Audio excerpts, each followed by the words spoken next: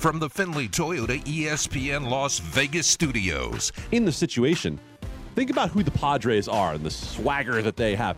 If it's Tatis who hits that home run, I mean, they probably would have stopped the game. This is the Press Box. Brought out a full mariachi and had like a party on the field. Ed Rainey and Adam Candy. For the bat toss would still be in the air. Absolutely. It would still be in the air. Like Manny Machado would have gone out to the mound, pulled his pants down, taken a dump on the mound, and said, "You pitch through this for the rest of the day." On ESPN Las Vegas.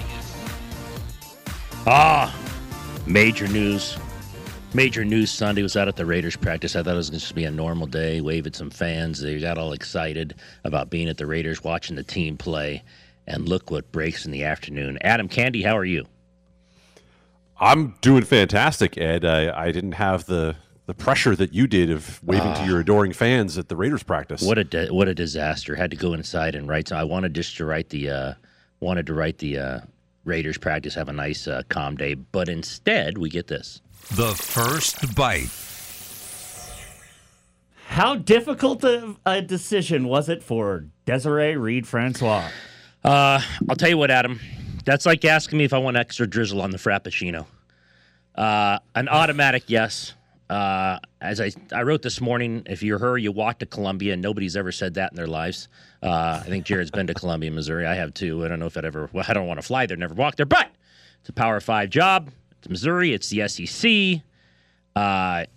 She had to take it, obviously, right away. She's wanted to go to the Power 5. That's why her name's been on every list in America the last year or so for these Power 5 openings. It's in her world, I think it's a slam dunk. Ed, there's no question. There should not be a moment of hesitation if Missouri makes the call to Desiree Reed-Francois, even though I don't think Missouri is a very good job. I think Missouri is a place that is going to be very difficult to win in the SEC. However, it is still the SEC. Right. And when you look at the way college football especially, but all of the NCAA is shaping up, do you want to be with the haves or do you want to be with the have-nots? Yep. And she's going to be with the haves. Yeah. Couple figures that's all you need. So the SEC distributed almost $46 million to each of its member schools in 2020 in a pandemic, and is on pace. Listen to this: for 2024-2025, they estimate the SEC will take in $1.3 billion in revenue. The Mountain West, on the other hand, signed a new rights deal. Every school is going to get about $4 million.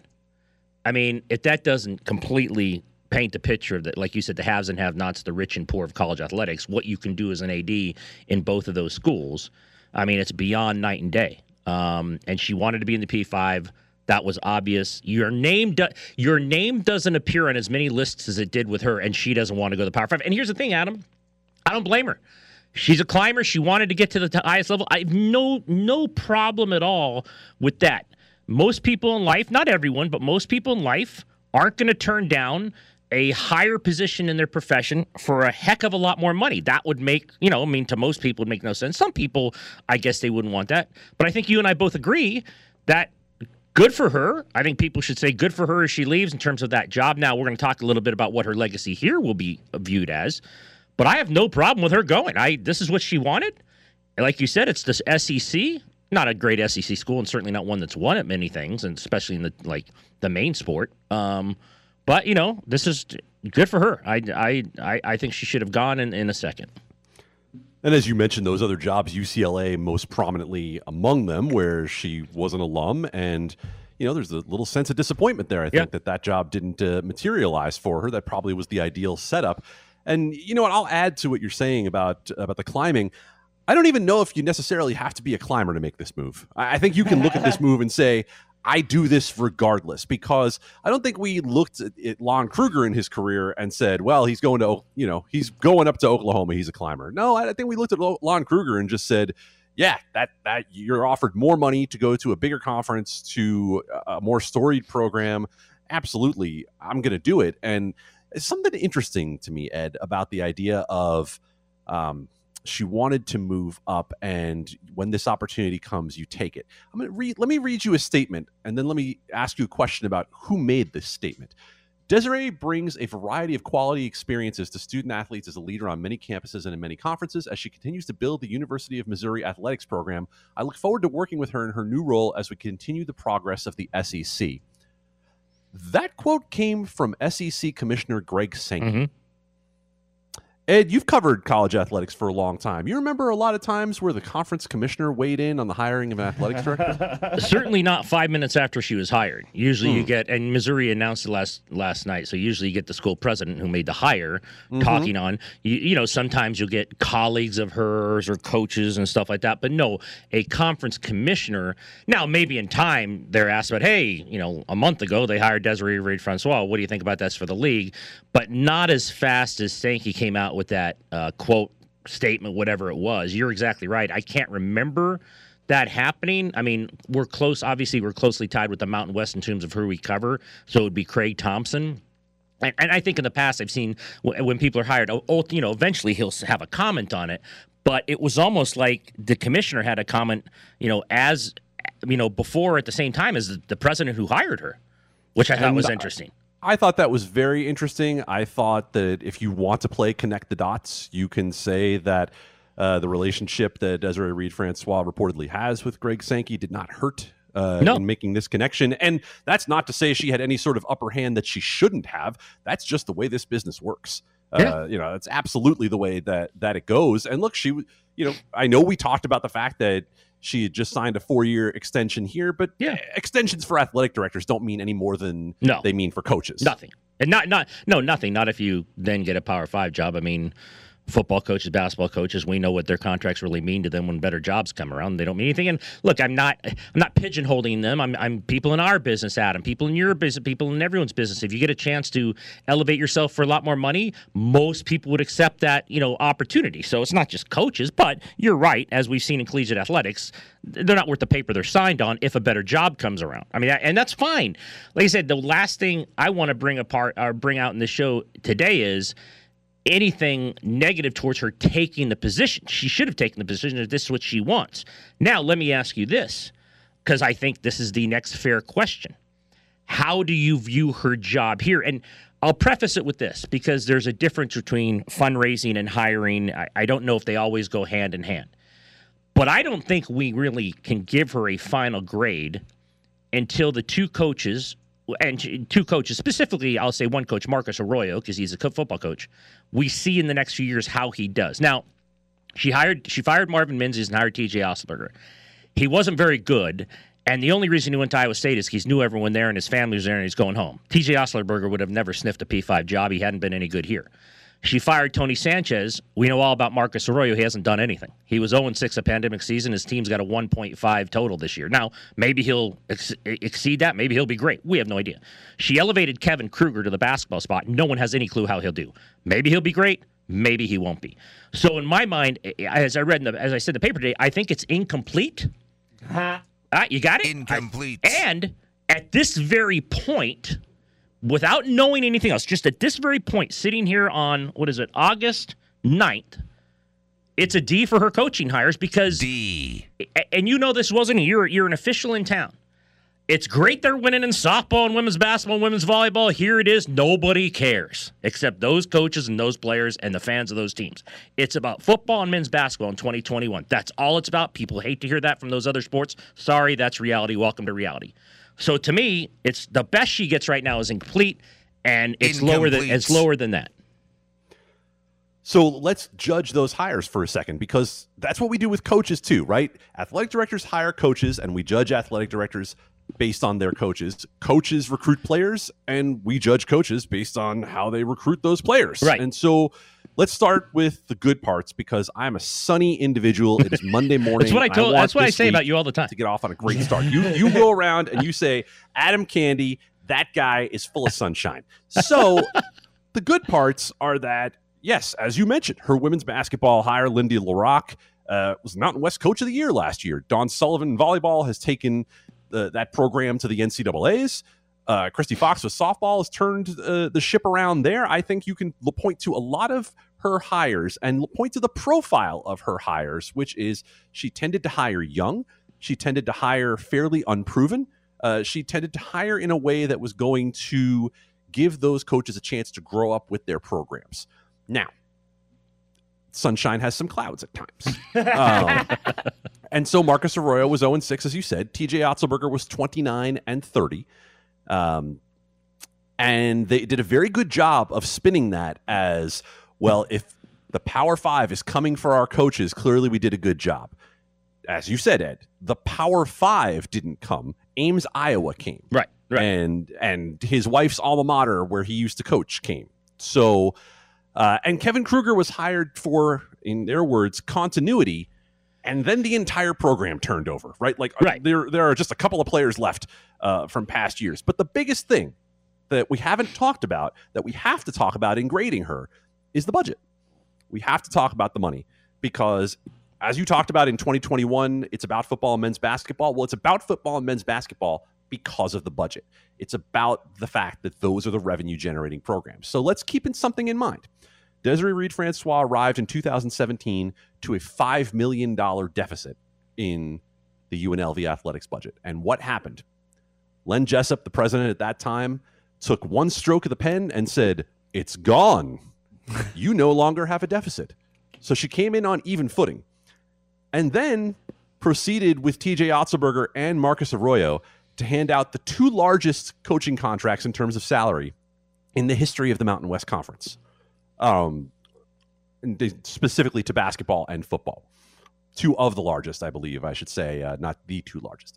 That being said, largest in the history of the state for sure. Marcus Arroyo is going to make between $1.5 and $1.6 million. And here's the key point. UNLV will owe Marcus Arroyo 75% of his remaining salary for the life of the contract if they fire him. And they were going to owe TJ Otzelberger a lot of money too, had he not left of his own accord. And at the time these contracts went out, the first thought I had was, good luck to the next athletic director, because she's not going to be here to see the end of these contracts one way or the other. Because if they work out, she's gone to a job like Missouri. And if they don't work out, she's going to lose her job before those coaches lose their job, because it costs a lot less money to fire her than it does to fire them. So at this point, not being able to judge the success of those programs in terms of on the field, on the court, but being able to judge the budget hole that it could leave UNLV in, factoring in the sunshine that I brought from the beginning, Jared, it's a C. C. And to your point, like you said, if it worked out, she'd be to Missouri. It hasn't even worked out, and she's already at Missouri. So correct. She didn't have to wait around to see if football and men's basketball worked out in terms of the money she gave them. And again, maybe they're great. And you know me, I'm usually not perceived, especially out of that school, Mr. Sunshine, but maybe they're great. Maybe Arroyo wins more than 2 games this year. Maybe Kevin Kruger, with all these new players, is terrific.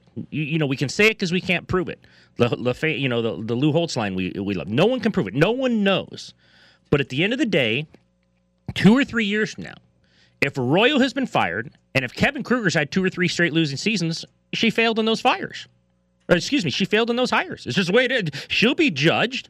And again, people don't like this. She'll be judged on those 2 hires. And Don has done a great job, and Christy has done a great job, and Lindy did do a great job. But the reason nothing matters in this country than football is what's happening right now in college football. Nothing else matters. Whether it's Texas and Oklahoma going to the SEC, whether it's all these whispers about, power conferences. No one's saying there's going to be a power conference because you got a good volleyball team. No one thinks everyone's splitting because you got a good softball team. It's about one sport and one sport only, and they've been terrible at it for a long time. So we'll see what Arroyo does. And we will absolutely have a look at that. And again, we are not going to judge the man entirely on a pandemic season. No, you can't. It's impossible to do that. Yeah. That being said, if we are to take any signs from it, they're not great. And he did not show a demeanor for the job. He was very secretive. We know, half jokingly about blocking Tyler on Twitter, essentially, et cetera, et cetera. Just a very thin skin. And that doesn't bode well for a job where you have to be able to take some lumps because of the history that you just mentioned, Ed. And the reason we have to judge football, when it's Marcus Arroyo or Desiree Reed-Francois, more harshly is, what did we hear for years? They don't have the facilities to compete. When you bring in a recruit, what are they looking at? Well, they're looking at old Sam Boyd and some broken down weight rooms in the Lead Athletic Complex, right? Well, that's all gone now, right? The $35 million Fertitta complex is open. Allegiant Stadium is there. There are no more excuses for this football program. You have $1.5 million a year coach. There are zero excuses left for this football program, and that's why we're going to end up judging Desiree Reed-Francois' hire here, even posthumously, beyond her being in the job. Not because we want to be hard on her, but because this is the first real chance we've had to evaluate the UNLV football program on the terms that it said it needed to be evaluated on. Great stuff there. We'll continue throughout the show. Mike Ramal at 8:30, 9 o'clock. We want your calls. What do you think about the AD position? This is your chance, UNLV fans. We hear all the time about how many UNLV fans are out there. Well, let's see what happens at 9 o'clock at 9:30. Former UNLV director Jim Livengood on what's happened. Back after this with some Gruden. For me, it's every day try to get a little bit better and not think about whatever happened a year ago, because that's not any of my business. And we just keep on from January until we get to our first game. New Raiders defensive back coach Ron Milas coming back. I actually liked yet another quote. Camp is not a prison, but it's not a country club. It's actually a good quote. Again, it's not a country club. It's not prison either, but given how their DBs have played, they better. But I'll leave it at this. Given how their DBs played last year, Adam, it better be serious, no matter which one I define it as. Their defensive backs better be locked into something. Yes. Yes. Learning, I would hope. Yeah. Raiders at Allegiant yesterday. I had to, like I said, run up and write the Desiree stuff, but at first there was estimates of there'd be 20,000, then a couple policemen were telling us on the sideline they thought 10 to 12. Either way, it was cool to see people back there, especially for football. I've been to a concert there. Other people I know have been to concerts there and other events, the Gold Cup, obviously, for soccer. But this is Raiders, and they're incredible fans for their team, and they're passionate, and they were excited to be back. Couple clips here.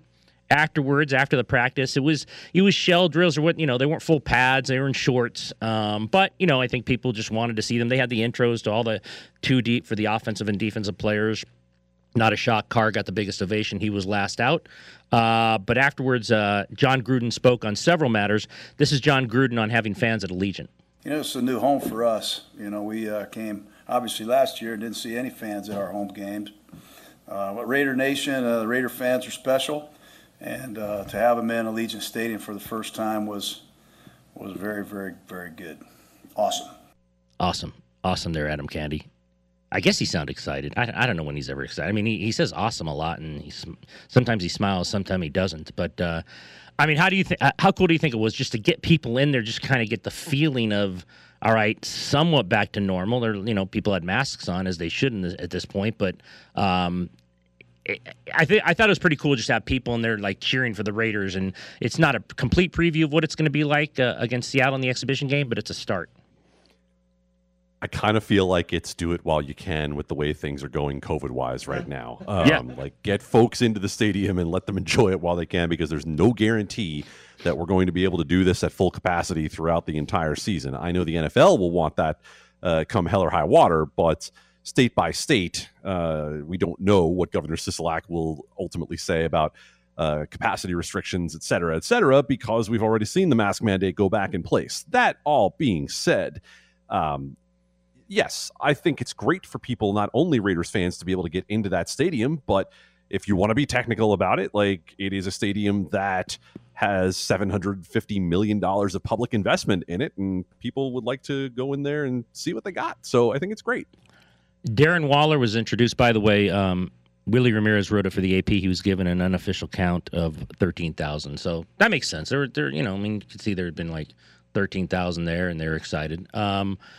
Darren Waller was there. He actually was introduced. He had a sweatshirt on under the jersey. He didn't participate. This is the first, this is 3, 4, 5 straight days that he has not participated in anything. We've seen him lifting weights out at practice in the weight room. It appears they continue to say it's nothing overly serious, that he will be ready when the time is to be ready.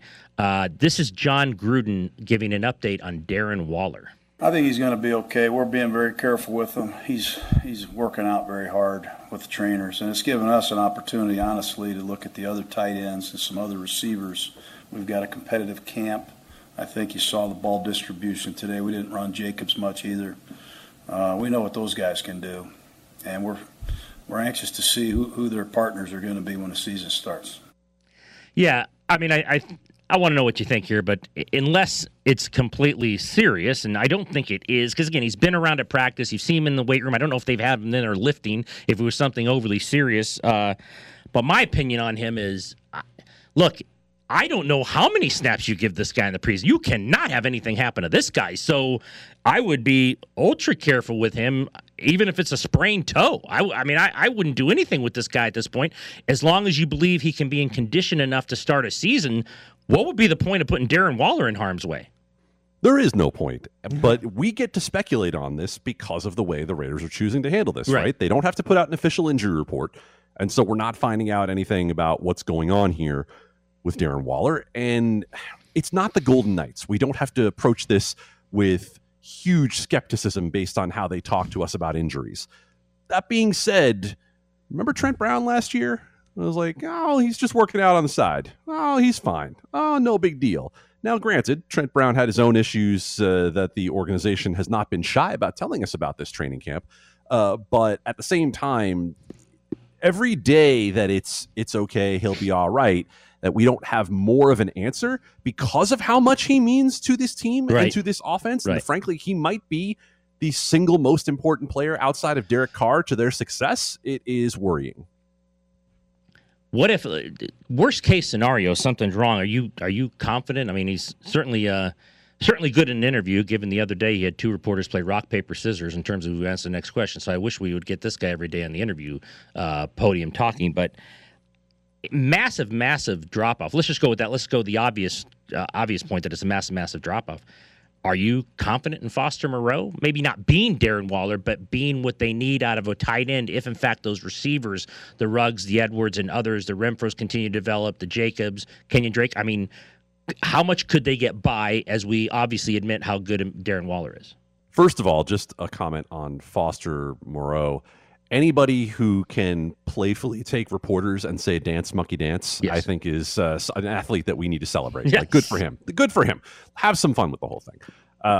That being said, when we talk about how much players who are not quarterbacks mean to a team, I think we generally overestimate. I think the quarterback means a lot to the point spread. The quarterback means a lot to wins. But Darren Waller in particular, because of what he does to every other player on that offense at the skill positions, is hugely important because the drop-off to Foster Moreau is big. And that's not to say Foster Moreau is not performing up to or above expectations. He spent a lot of last year as one of the highest graded Pro Football Focus players week in and week out for the Raiders. He also didn't get a full chance, to show what he can do because they were weekend at Bernie'sing Jason Witten out there for week after week. So, ultimately, this team cannot get by for any significant period of time without Darren Waller, not only because of his ability to catch the football, but because of what he opens up for everybody else. Great stuff there. When we come back, we'll continue on with the Raiders. It's Case Kiefer of the Las Vegas Sun. Yeah, it is fun. It's always been fun. That's why I came back to coach, especially with the Raiders. It's always been, the best time of my life. And to share it with Raider fans again for the first time in a long time was special.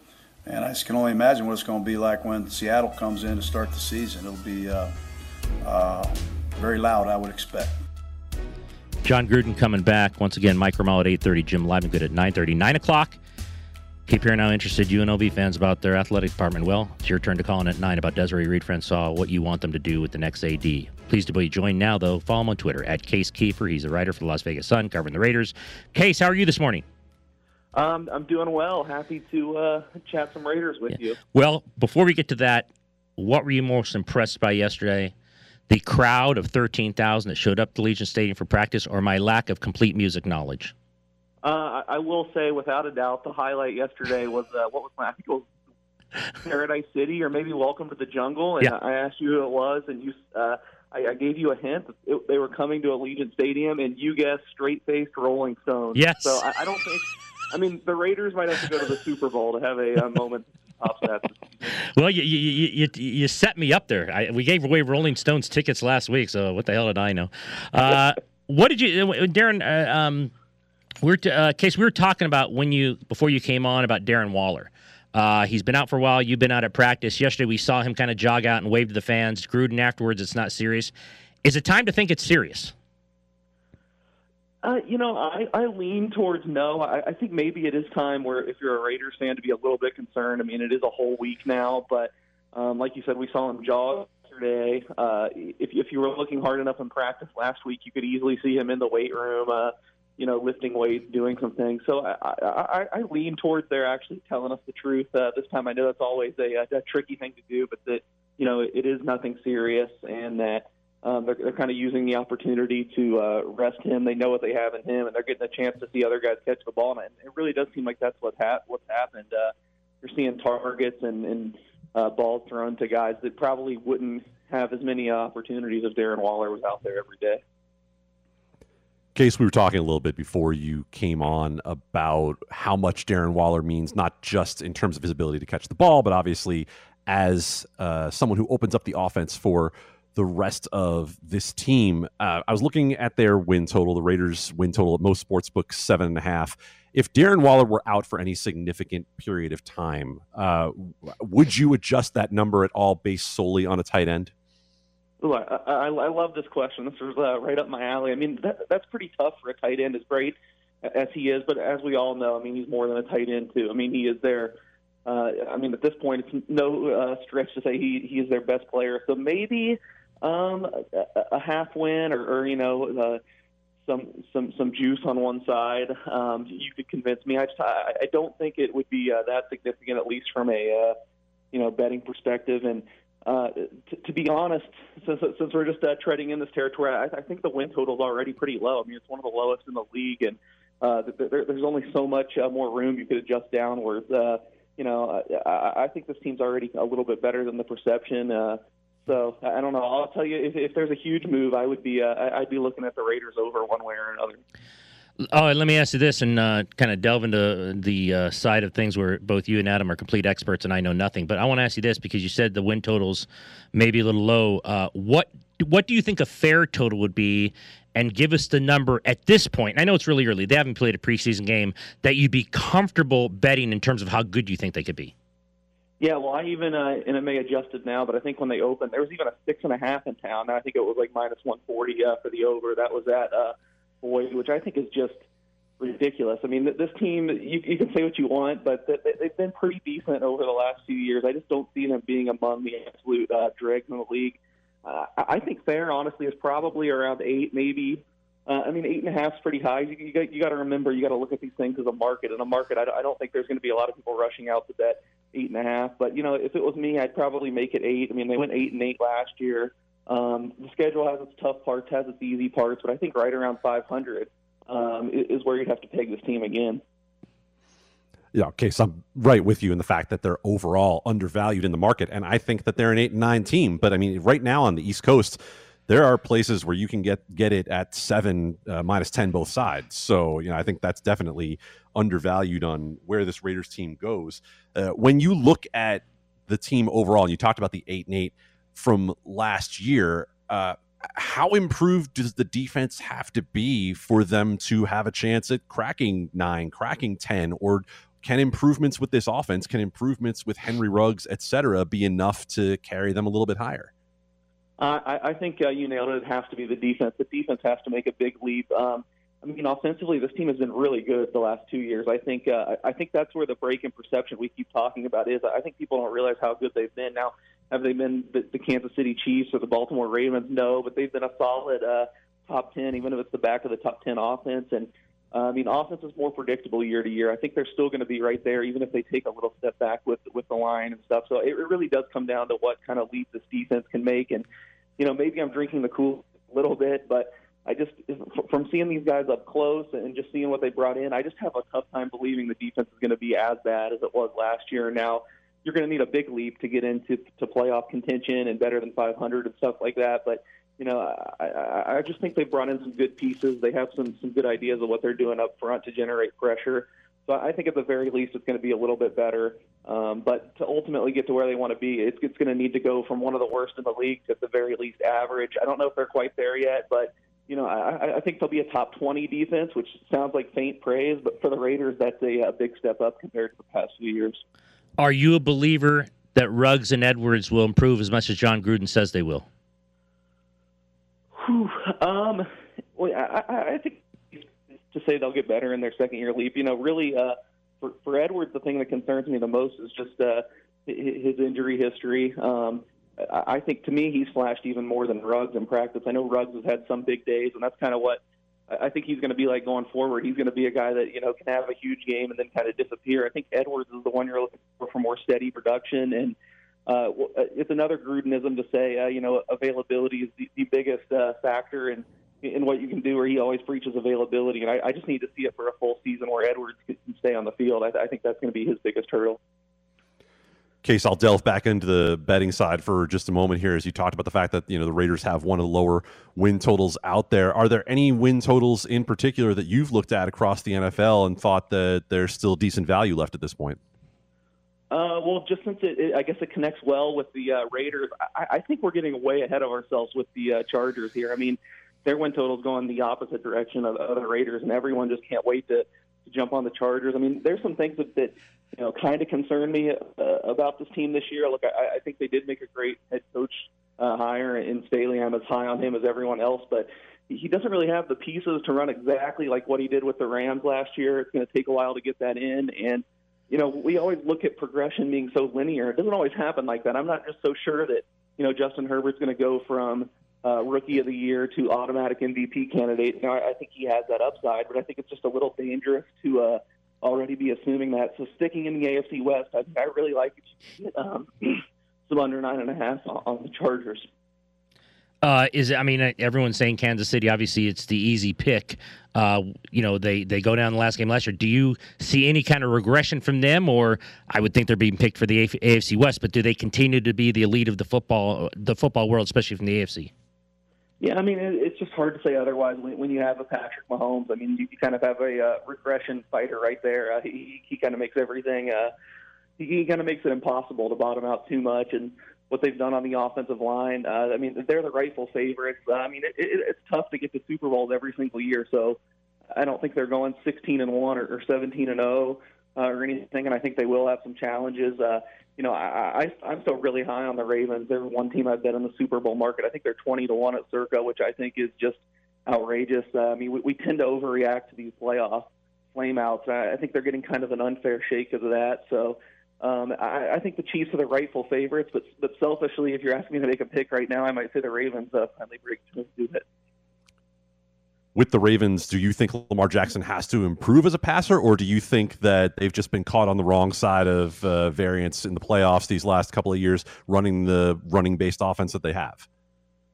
Yeah, I know probably it's controversial, but I just lean more towards the latter. I think there are strides where he can get better, and I do expect him to do that. I think we saw some of that last year, but just a few things break differently. There were a lot of fluky things in the Titans loss 2 years ago. I think they kind of dominated the box score, if I remember correctly. And then last year, obviously, the Bills were on a real tear there, but that was really a close game, fundamentally. They could have broken either way. I think just one or two things go differently, and it always works out this way. Then we'd be singing a whole different tune. So, I just look at them as a really complete team that kind of has everything in place, and if they catch a break or two, they'll be right there.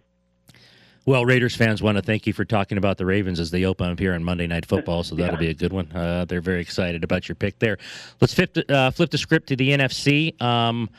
Again, Brady, last year, and, he keeps going, and I don't know, he's like 50 by now. Who do you like there looking at the numbers in terms of the NFC? And look, can Tampa, is it, I don't bet against Brady for for obvious reasons, but could they repeat? Yeah, that's another clear favorite to me. I think the Buccaneers absolutely deserve to be up there. The one thing that really concerns me with Tampa that I think maybe not enough credit's being put in is just how healthy they stayed last year. This isn't a team with a lot of depth at all. They have probably the best starting 11 on both sides. And last year they were really fortunate that everyone was, for the most part, able to stay healthy. I think they lost as few games as anyone in the league, and it's just hard to do that 2 years in a row. So, anyone that says the Buccaneers are going to do it again and that they should be at the top of the betting board, I'm not going to argue. I just, I kind of feel like some injury luck regression is coming their way, and maybe that's one thing that keep you off of them and look somewhere else for value. Well, I just want to take a moment to pump up Case's betting picks. If you don't follow what he does in terms of handicapping the NFL in particular, you should be. He's going to help you be a little sharper and make a little money. Keep an eye on what Case does for Las Vegas Sun and beyond. So there you go, buddy. That was just for you. Thank you, Adam. I very much appreciate it. Give me one song. Just one song, any song. Well, I mean, it's Ed Graney, so it's got to be Drake, right? That's the running gag. You guess Drake for everything. Let's go with The Language by Drake. Okay. Well, if you would have said The Language, I would have just said Drake. Because just any song, and I got to guess. It's early in the morning. I'm struggling. I'm sorry. I'll be better on my toes next time. There you go. I'll say Drake no matter what. Follow him on Twitter at Case Keever. Does an amazing job for Las Vegas Sun, covering the Raiders, gambling, and many, many other things. Give him a follow. Thanks, Case. We appreciate it, man. All right, yep, good talking to you guys. You too. Case Kiefer, yeah. Oh, he was disgusted with me yesterday. Gave me an ACD song. He said, yeah, they're coming to the stadium. I said, Rolling Stones, what do I know? He was just disgusted with me. You kind of have to understand just how into music Case is, though. Oh, he's an expert, this guy. He's deep down into it. If Spencer Patterson, who covers music over at Greenspun, trusts Case to talk to him, then he clearly knows something. No, Adam Hill is disgusted at my lack of knowledge. I think Case, being the expert he is, was more pity. Like, it was more pity, looking at me like he was so sad, looking at me like, dude, please. No, you could have just stopped at Adam Hill is disgusted. Yes. And Adam Hill and my children are disgusted as well for many reasons, including the music with me. But that is what Adam Hill does. I've told you before, there's a song at the stadium or at practice. He goes, who is it? I guess Drake. 50% of the time I'm right, which is pretty good for me. But when he gave me AC/DC yesterday, and I said to Stones, Case gave me the look of pity, and Adam Hill almost fainted. He was so depressed. I genuinely thought it was Guns N' Roses that he Maybe it was Guns N' Roses. See, that's the thing. I don't even know what he gave me. I just said Rolling Stones because they're coming. We gave tickets away last week. I don't know what concerts are coming to Allegiant Stadium. That was 2 weeks ago. Well, there you go. All right, when we come back, we'll stay with football and the Hall of Fame. We've got some speeches. Next year, acceptance speeches will probably shrink to 4 minutes. And speaking of rivals, my good friend Tom Brady is here tonight. By the time he is inducted,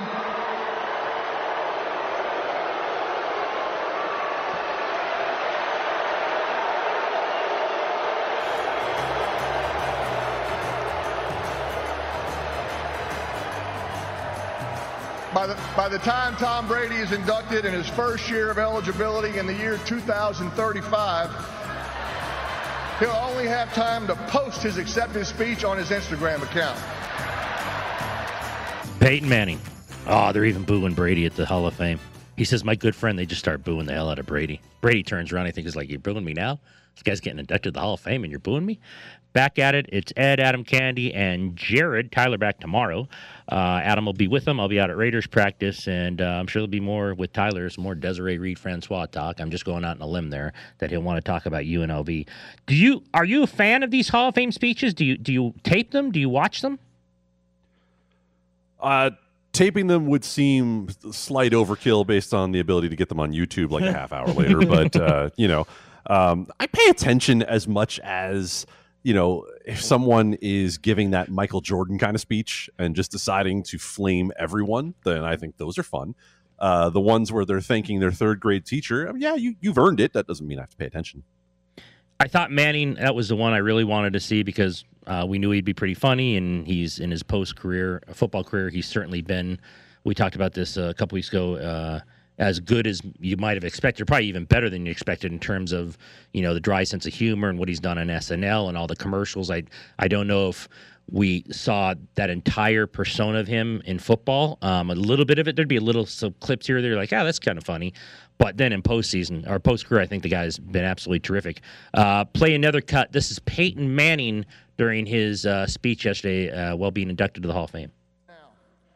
Leave this stage tonight, it is no longer about us. It is about cultivating the game that has given so much to us. It's about nurturing football to live and thrive another day, another year, decade, and another generation. It's about guaranteeing that kids everywhere can learn, bond, grow, and have fun with every flag pulled, every tackle made, every pass thrown, every run, block, sack, and touchdown scored. The audience here tonight is made up of die-hard fans who feel football deep in your bones. Now, we may have ignited the fire, but you have fanned the flames. Inevitably, those flames will be whipped by the winds of change, but they don't need to smolder. The future of this game is ours to shape. We just need to take tomorrow on our shoulders as readily as we donned our pads before each game. Let this moment become a cherished memory. And then remember, a legacy is only worthwhile when there is a future to fuel. God bless you, and God bless football. I thought that was terrific, and they went to the announcers, and Eisen said that was an ode to football. And, I didn't know what you think about it. I mean, that wasn't surprising coming from him, how much he loved the game. And, he talked about his dad, obviously, his brothers, his family, but of all the people up there, I mean, he has this incredible appreciation for football and what it did for him, and to kind of put it back on not only the fans, but obviously all the football players and all the greats in attendance yesterday, I thought was really cool. I mean, he obviously loves football, says he coaches his son's flag game, and he wants to get back to youth. So I thought his presentation was pretty cool all the way to the end. Look, Peyton Manning literally grew up with a football in his hands from the time he was an infant. I mean, this was fate for Peyton Manning. It's just that he worked very hard to turn fate into reality. Right. And the speech that he gave was like a politician running for president of football. Yeah. God bless everybody. God bless football. God bless the United States of America. Thank you. And they start playing Hail to the Chief, and he walks off. Like that. That was perfect for what you would expect. What you would expect out of Peyton Manning and his relationship to the game of football.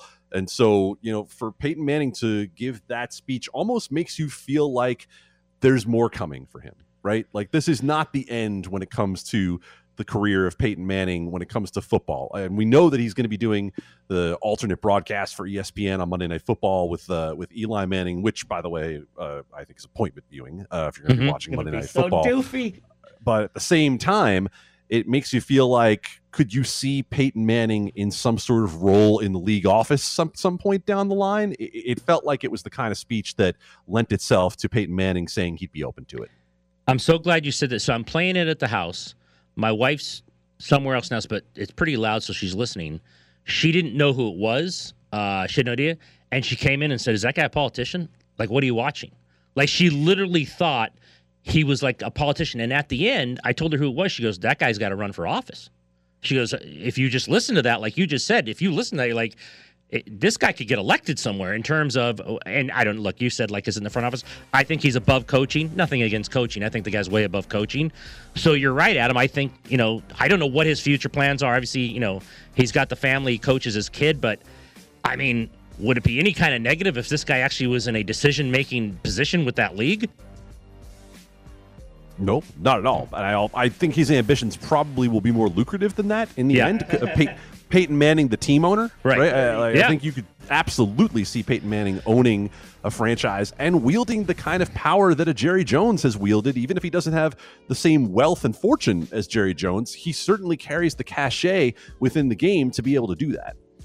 8:15, we'll get around to more of this, and we'll go into Charles Woodson and Tom Flores, the former Raiders, who were also inducted yesterday. We'll play you a few of their clips and what John Gruden had to say about both of them after the practice at Allegiant Stadium yesterday. So coming up, Charles Woodson and Tom Flores later in the show.